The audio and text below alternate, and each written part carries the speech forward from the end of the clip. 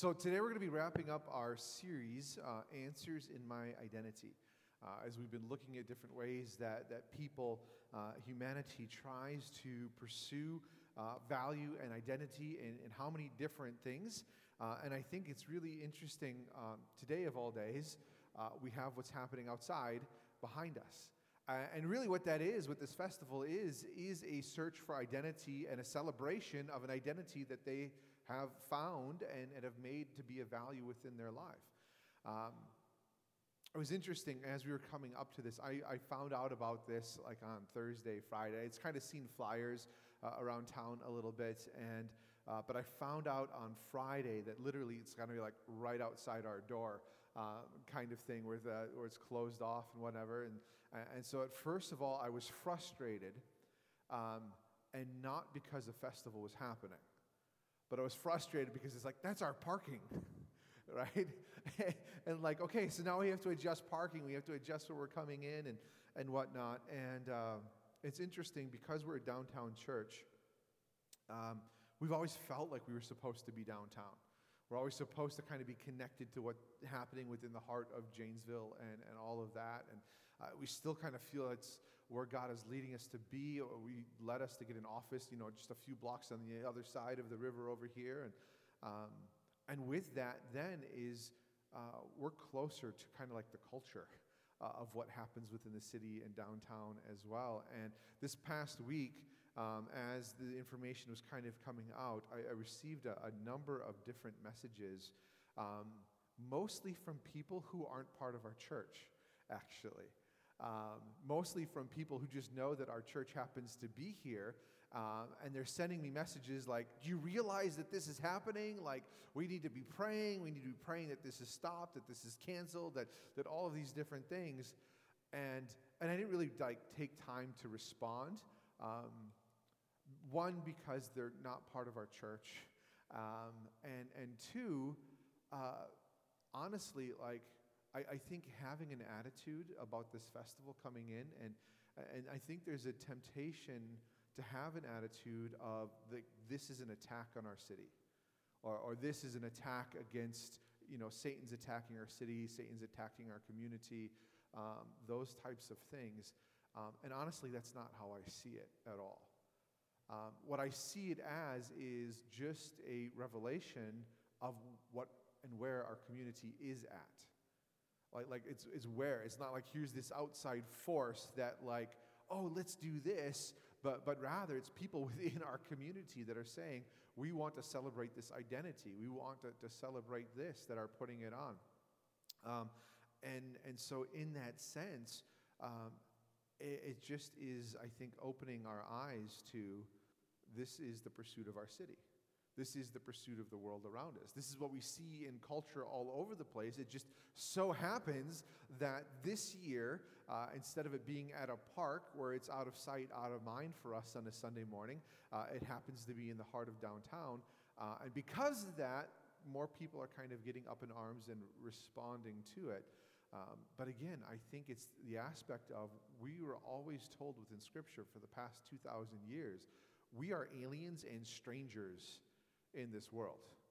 That we are light of this world, that we're the salt of the earth, that there is something different and set apart from us, from the culture around us.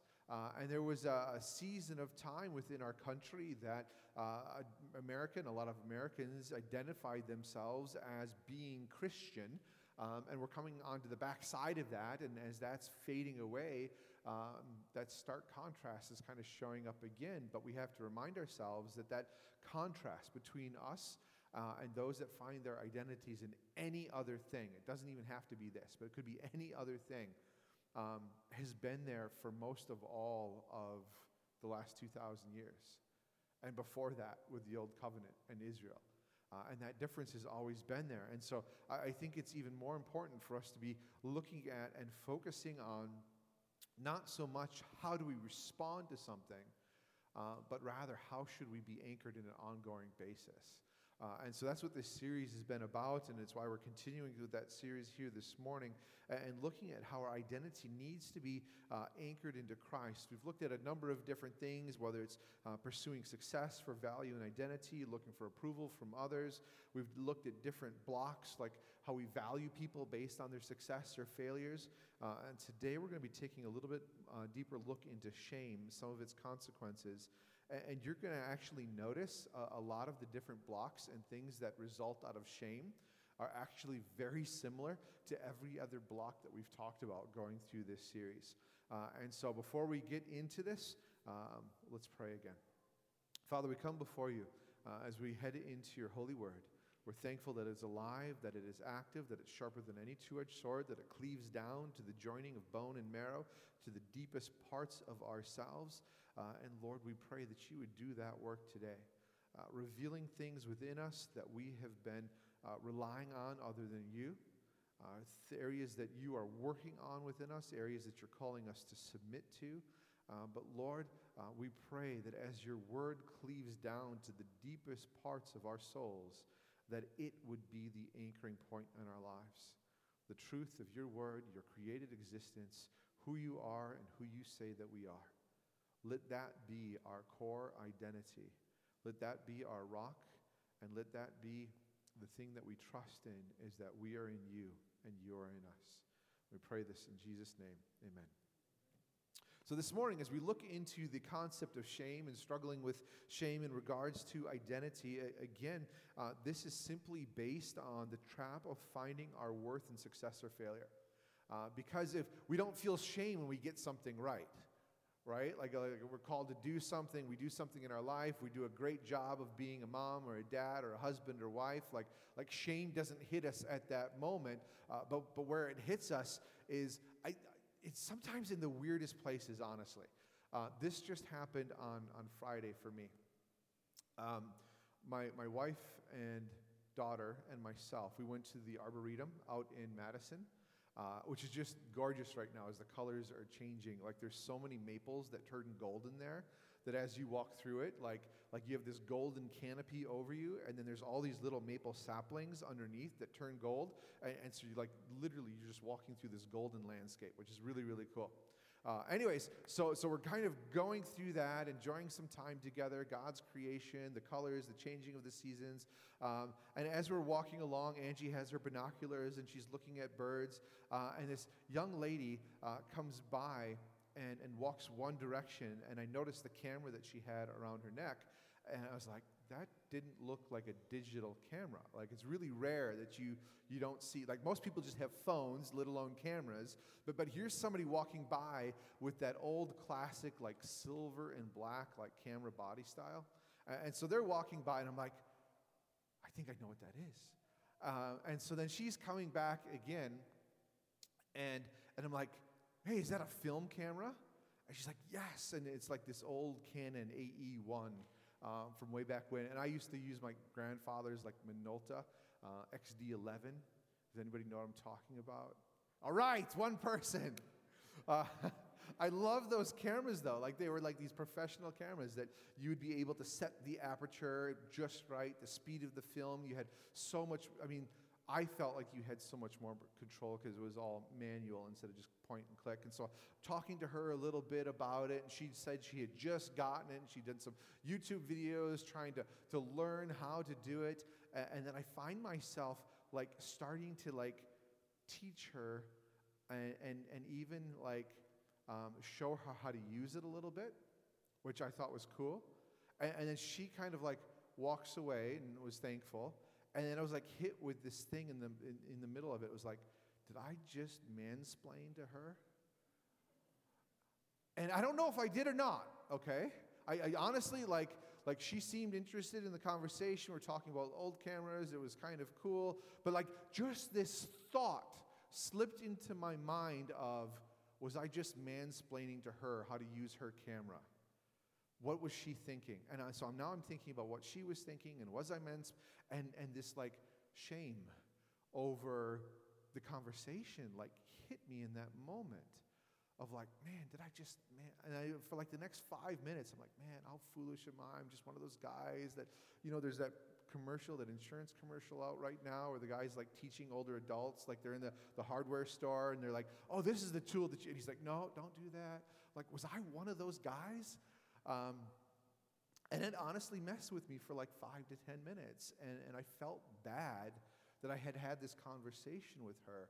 And reflecting upon it further, like, I think it was fine. She wasn't trying to walk away. She wasn't saying, okay. It was like a legitimate mutual conversation about a cool camera that was, made in the 1950s, which is really cool. But the whole reason I share this thing is that shame can sneak in so many different ways, and it doesn't have to be this big screw up on our parts.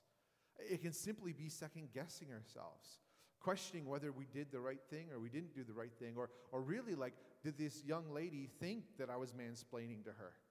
And I felt this, like, emotion of struggling with that. And so this idea of shame, even for me yesterday over this silly thing about a 5-minute conversation about a really cool camera, was based on, was I successful in having a good mutual conversation with another person, or did I fail and mansplain to her?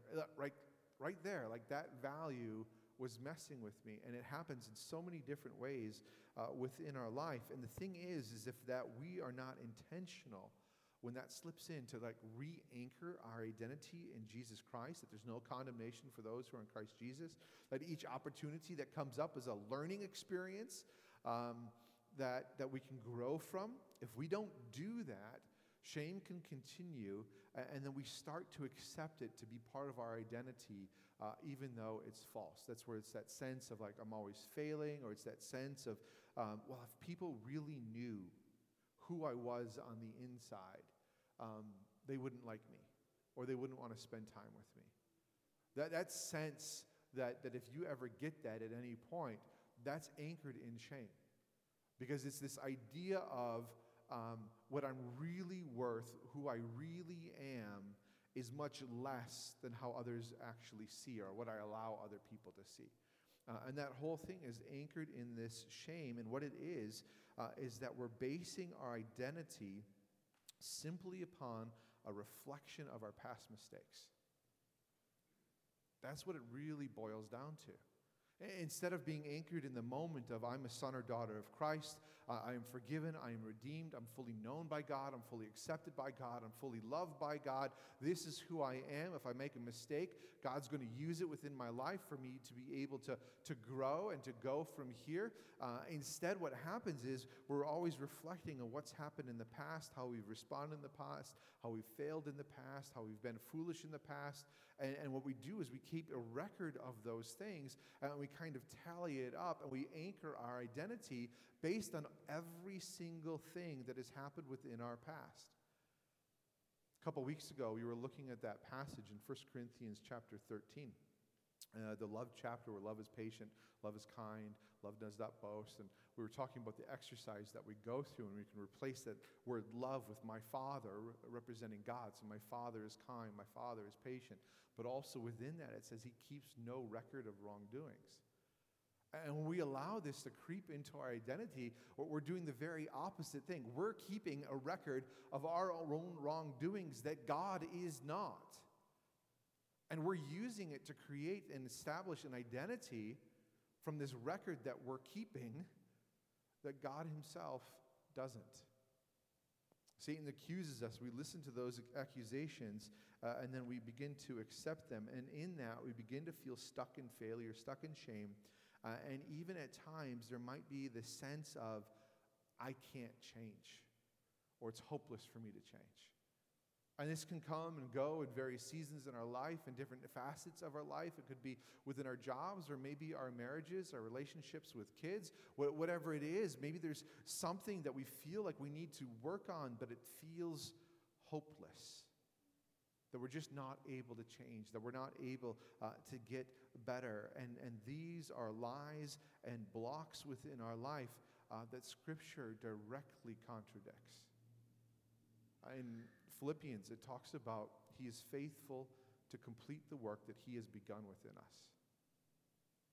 Again, he's going to do the work. He's going to bring us to that completion in that full reflection of Jesus Christ. And we're just on the path. And sometimes it gets really hard in the moment because we're over here and we're working on what we need to work on. We're struggling through things. We're dealing with these accusations from the enemy or accepting into shame within our own life. The things that we seem to keep going through again and again that we hope to change, hope to fix. The sin that we keep keeping to fall into at times. And we can feel stuck here. And over there is this idea of who we're supposed to be in Jesus Christ. Representing Jesus Christ fully, right? And not falling into sin, not falling for temptations and those types of things. And what Scripture tells us is that God, the work of the Holy Spirit within us, will take us from here to there. It is a promised guarantee if we're His son or daughter. He promises it in Philippians chapter 1. Where we get hung up in is how do we get from here to there? Because sometimes it feels like this chasm in between us. And especially if we're trying to do it within our own strength and our own abilities. Like, all right, I just need enough willpower in order to avoid this sin. And our willpower is never enough. And we need to rely on the work of the Holy Spirit and the work within our hearts that He can do in a full submission to Him. But because of that chasm, again, we can feel stuck in failure. We can feel stuck on this particular side, which can lead to feelings of self-pity. And feeling that because we're stuck and we just can't change, we start feeling sorry for ourselves in that particular situation. And it can end up in this spiral where we just begin to accept where we are, or we're complacent where we are, or we give up where we are because it feels hopeless. And when we're there, sometimes we just try then to avoid acknowledging pain within our lives. Because it's a very painful thing to be in this place where we feel stuck. Shame, by definition, is an emotion of pain. It's painful to feel like we did something wrong, or it's painful to feel like we're devalued because we've done something wrong. It's painful to be in a place where we feel sorry for ourselves because we can't seem to get things right, or we can't get from this place across the chasm to where we think that we're supposed to be. Because again, we're trying to do it with our own strength, and within that, the aspects of feeling like we're failing through that is painful. And so again, the result, we've covered this result in the different blocks throughout this series so far. The result is trying to avoid this pain through entertainment, through busyness, through work, through relationships, through substances, through sex. We try to protect ourselves from that pain of shame or failure, sometimes in isolation, withdrawal from others. And again, we have the details on those things in some of those other messages. But the truth is as much as we don't want to find ourselves in a situation like that, or as much as we don't want to acknowledge that we're in a situation like that, that sometimes the enemy is so twisted our sense of identity around that we may be there and not even realize it.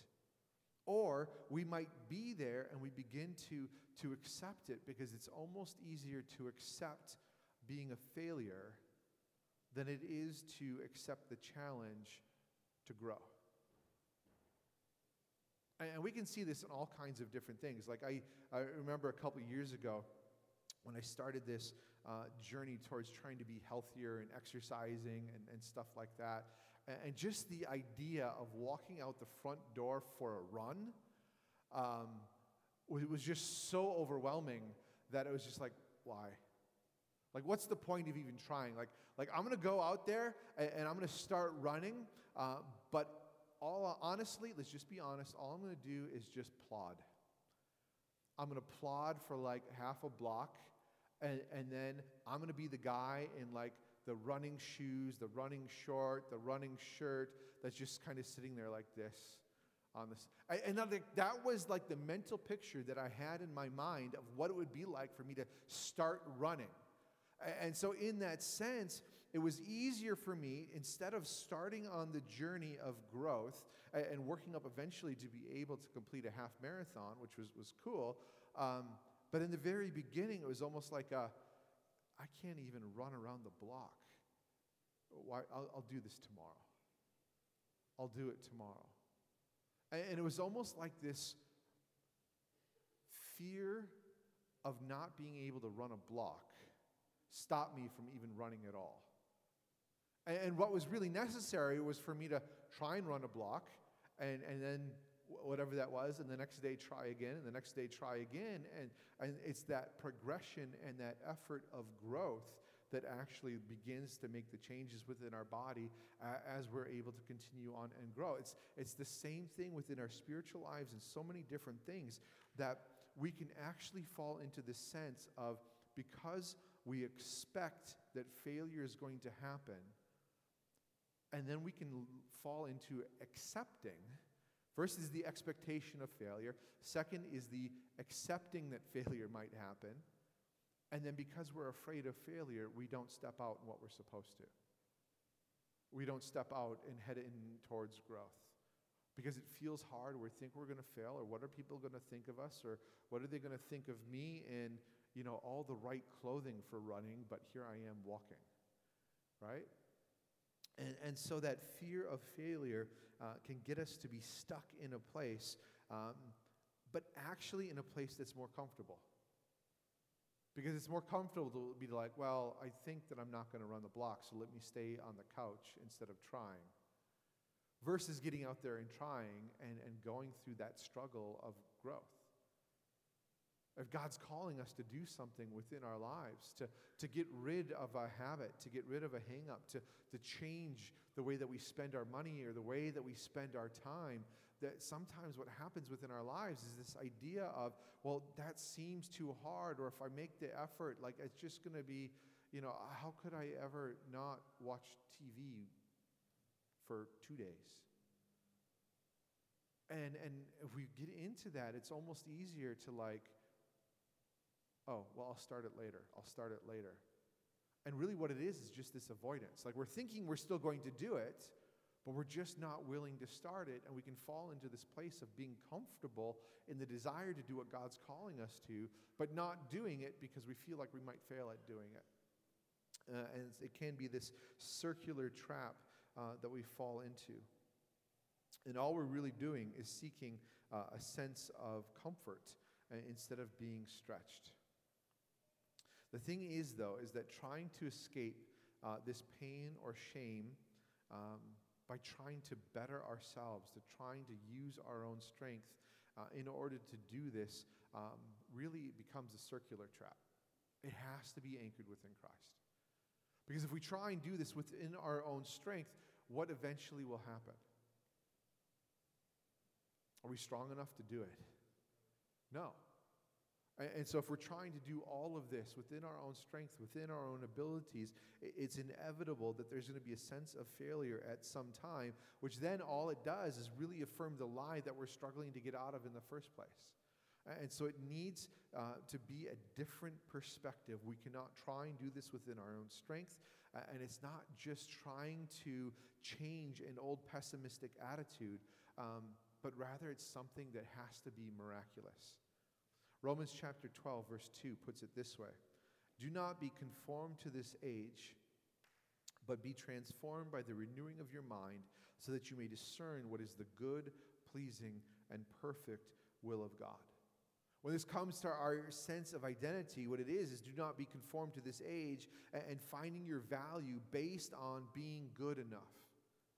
Do not be conformed to this age and finding an identity that's anchored in something that is popular. Don't be conformed to this age and be trying to find an identity that has the approval of everybody around you or a community that you find. But instead, have your mind transformed so that you're able to discern what is the good, pleasing, and perfect will of God. In order to overcome shame or any other block to having our identity in Christ, we must allow our minds to be transformed. We must allow for this miraculous work of God to take place so that we accept His truth over our perceptions. Because what happens is if our identity is anchored in the world, it finds itself shaken by so many different things. And the reality is it's shaken by our perceptions because our identity has been built by our perceptions. And really it's just a house of cards in the middle of a hurricane instead of being anchored in Christ. We've been given a foundation, Romans talks about, where we can build upon that foundation with straw and stubble. And those storms are going to blow that identity, and the things that we build on top of our salvation will blow it right away. And sometimes we struggle with that as Christians, and God allows for those things to happen in order to reveal to us areas in our lives that we've been trusting on things other than Him. But if we're able to build with precious things, the stone, the gold, the silver, precious stones, that's the work that's going to endure. That's the work that's based on what God has done within us. And again, it has to be something that's miraculous. The reason for that, the theological term for this in that book that we're kind of basing the series on, is that God's answer to shame and this sense of condemnation or self-pity, His answer to this is the theological term regeneration. Now, this term regeneration simply means the new life given to us at salvation.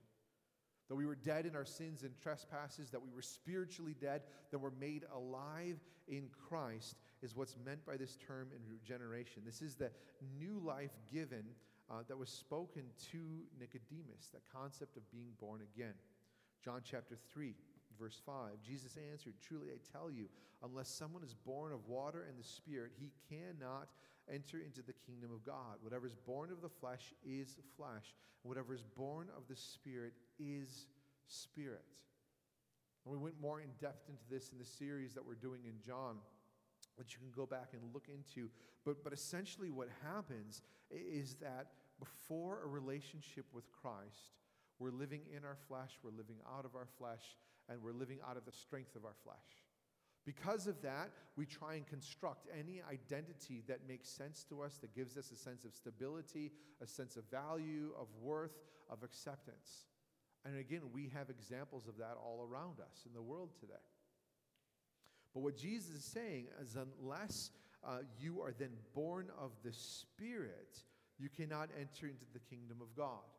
So when we come to the point of salvation, where all of our trust, all of our hopes, all of our confession is upon Jesus Christ as our Lord and Savior, a repentance of trying to build up our own identities and hold on to them and trust them that we're going to be good enough, setting all of that aside and confessing Jesus Christ as Lord.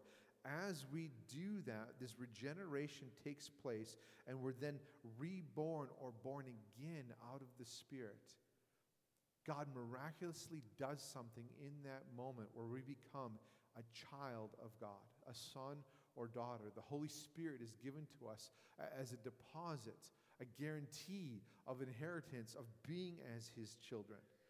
We're called to be new creations at that moment. We're actually not called to be, but rather we're declared to be new creations.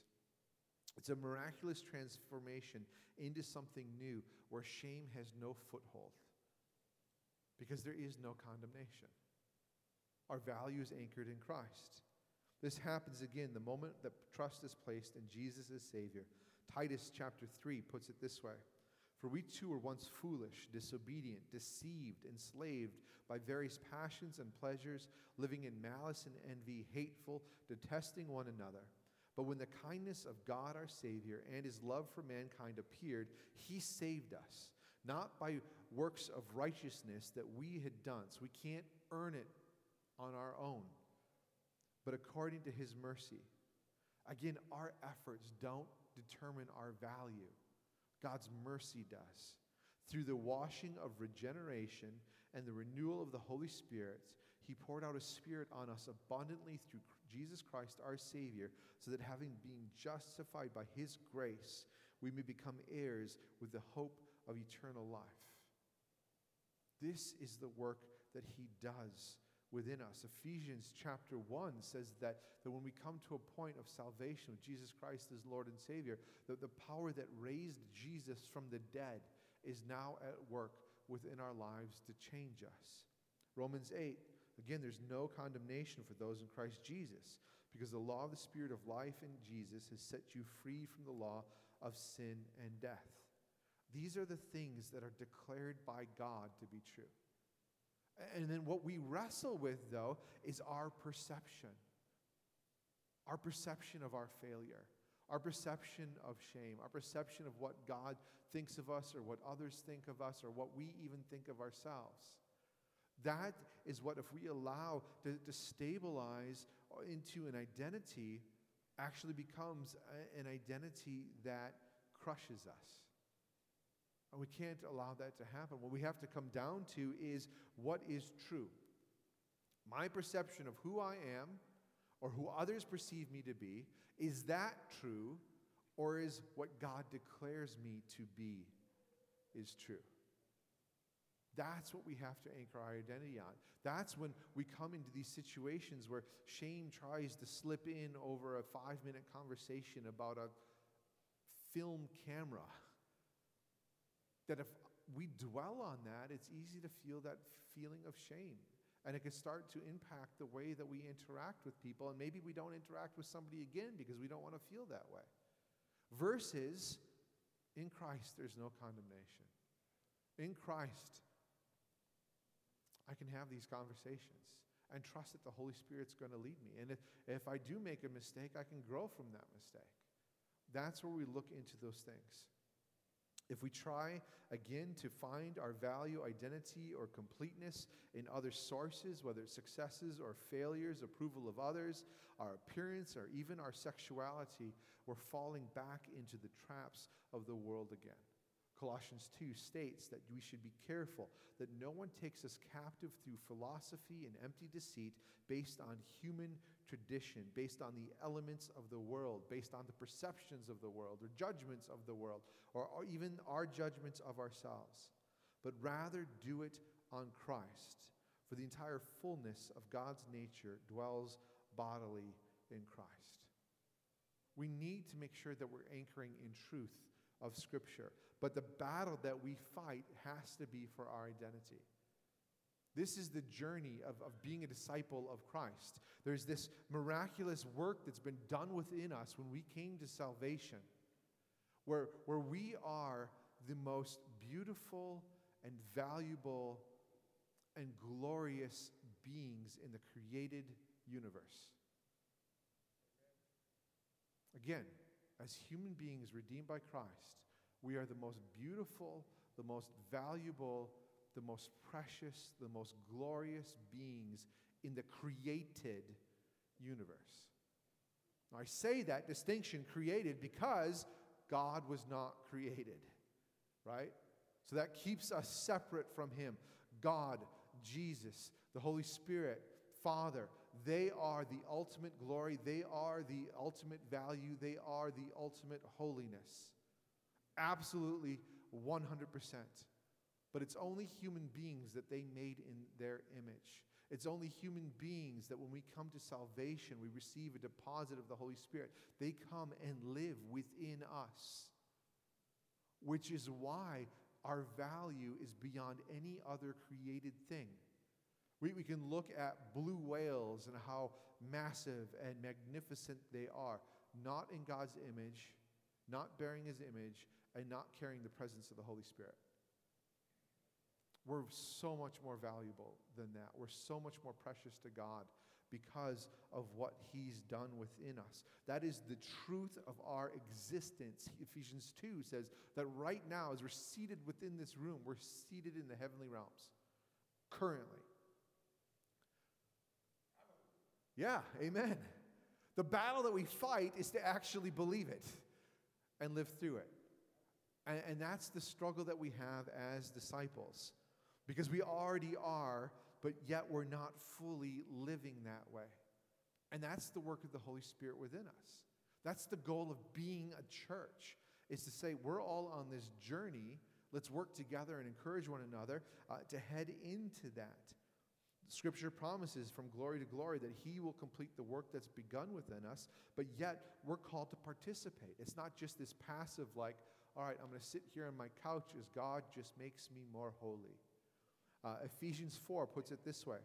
Take off your former way of life, your old self that is corrupted by deceitful desires. In other words, get rid of the old identity before Christ. Get rid of anything that you anchored your identity in before Christ. Verse 23, then be renewed in the spirit of your minds to put on the new self, this new identity, the one created according to God's likeness in righteousness and purity of truth. This is what we fight for. This has to be the fight of our lives. Because if we fight to hold on to this identity, then when struggles come, when temptation comes, when things of the world are shaken around us, we're anchored in this truth and we respond out of this truth. Instead of doing it out of our own effort, we're doing it out of who we are. Scripture itself acknowledges that it's a battle, and I love the way that Ephesians chapter 6 puts it together. It says, finally, be strengthened by the Lord and his vast strength. Put on the full armor of God so that you can stand against the schemes of the devil. For our struggle is not against flesh and blood. It's not even against our own flesh and blood, but against the rulers, the authorities, the cosmic powers of darkness, against evil, the spiritual forces in the heavens. For this reason, take up the full armor of God so that you may be able to resist in the evil day, and having prepared everything, to take your stand. Therefore, now as we go into the armor of God, each piece of this armor, if you reflect on it and meditate on it, relates to our identity. Take up the full armor of God with truth like a belt around your waist. Truth holding all things together. Everything about you held together by truth and the truth of God's word. Righteousness like armor on your chest. The core of who you are is covered in the righteousness of Jesus. If you are saved, that is what is true. So we're anchored in that sense of we are righteous in Jesus because of Jesus, but we ourselves are righteous. God has declared it to be that. Your feet sandaled with the readiness of the gospel of peace. We carry the gospel with us. We're the light of the world. We're the salt of the earth. Wherever we go, we bring the kingdom of God with us. It is who we are. Every situation, take up the shield of faith with which you can extinguish all the flaming arrows of the evil one. Again, this faith, it's the word in Greek, it's pistis. It's taking up our trust in God, our faith in God, not in ourselves, but in him in order to withstand the attacks of the enemy. Take up the helmet of salvation. This idea of the thing that's covering our brain and our mind and the way that we think, if it's always covered by the fact that we are saved in Jesus, we're going to be anchored regardless of what situation comes forward. Take up the sword of the Spirit, which is the Word of God. And so we take this truth, the sword of the Spirit, which can be used defensively and offensively. We can use it to protect ourselves and to block the attacks of the enemy, but we're also able to use it to put truth out into situations and to make a stand for the kingdom itself. This is all wrapped up in pray at all times in the Spirit with every prayer and request. Stay alert with all perseverance and intercession for all the saints. I love this passage when it comes to reflecting and meditating upon our identity. That whole idea of the sword of the truth, we can pull in all of these other verses that we're talking about, where he made Jesus to be sin who wasn't sin so that we might become the righteousness of God. That's using the sword of the Spirit. This is what we need to anchor into. And it's something that we need to continually remind ourselves of. Because other identities are always trying to slip in and build themselves up within us. We tend to lean on other things. And again, God allows our lives to be shaken at times, because when it's shaken, if something feels like it's falling apart in who we are or our identity, all it's doing is revealing that we've been leaning on something other than him. And it gives us the opportunity to go back, to tear that out, and to re-anchor it within Christ as our foundation. This kind of wraps up the series in this. And we've been doing homework for most of these things. And the one that I've done this before, and I want to do it again this week, and I'm encouraging you to join me, as this passage in Ephesians chapter 6. Like in the morning, to be able to, before you do anything else, before any other thing has an opportunity to try and establish a foothold of identity in you, just to read through this. And as you read through this, if it helps you to almost envision or pretend putting a helmet on or whatever, but it's this idea of like clothing yourself in the identity and armor of God. And essentially what you want to do is to say, Lord, this morning, before I do anything else, I acknowledge that I'm saved by you. I have salvation. Before I go out and I face anything else, I acknowledge I'm righteous because you've made me righteous. Wherever I go, I carry you with me in the gospel on my feet. I trust in you. My faith is in you. Let that guard me today. Let me carry your word in my heart, the sword of truth, so that whatever may comes, I might be ready. And all of this, let me be anchored by truth. Just that meditation before you move on can help to remind yourselves of whatever I face today, this is who I am. Not because of my own abilities, not because of my own strength. Even the shield of faith is not based on my strength to be able to resist something. It's simply based on my trust in God, who he is and what he's done. Then we can walk out, get ready for the day, and whatever may come, this will be the first thing that we declared. The first thing that we said is true. And if we do that consistently, that becomes the foundation that we build on. Let's pray. Lord, we come before you. We thank you, Lord, for the truth within your scripture, that regardless of what happens in the world around us or even outside these doors today, you are true, you are love, and in your grace and mercy, you have rescued us from blindness, from spiritual death, and you have miraculously made us alive, and that the power that raised Jesus from the dead is at work within us. Lord, I pray that these truths would be the armor that we put on, that it would anchor us to the identity that you died at the cross to give to us. And that when we find ourselves slipping from that, falling from that, feeling like we're falling apart or shame is kicking at our door, Lord, that we would be reminded that there is no separation for those. Nothing can separate us from your hand, and that there is no condemnation. That we are on a path that you've placed us on, and you've guaranteed getting us to the finish line. That we would not give up, but we would just take each step forward as you're calling us to in faith, in trust, and in joy, despite various trials, because it means that you're working within us. We pray this in Jesus' name. Amen.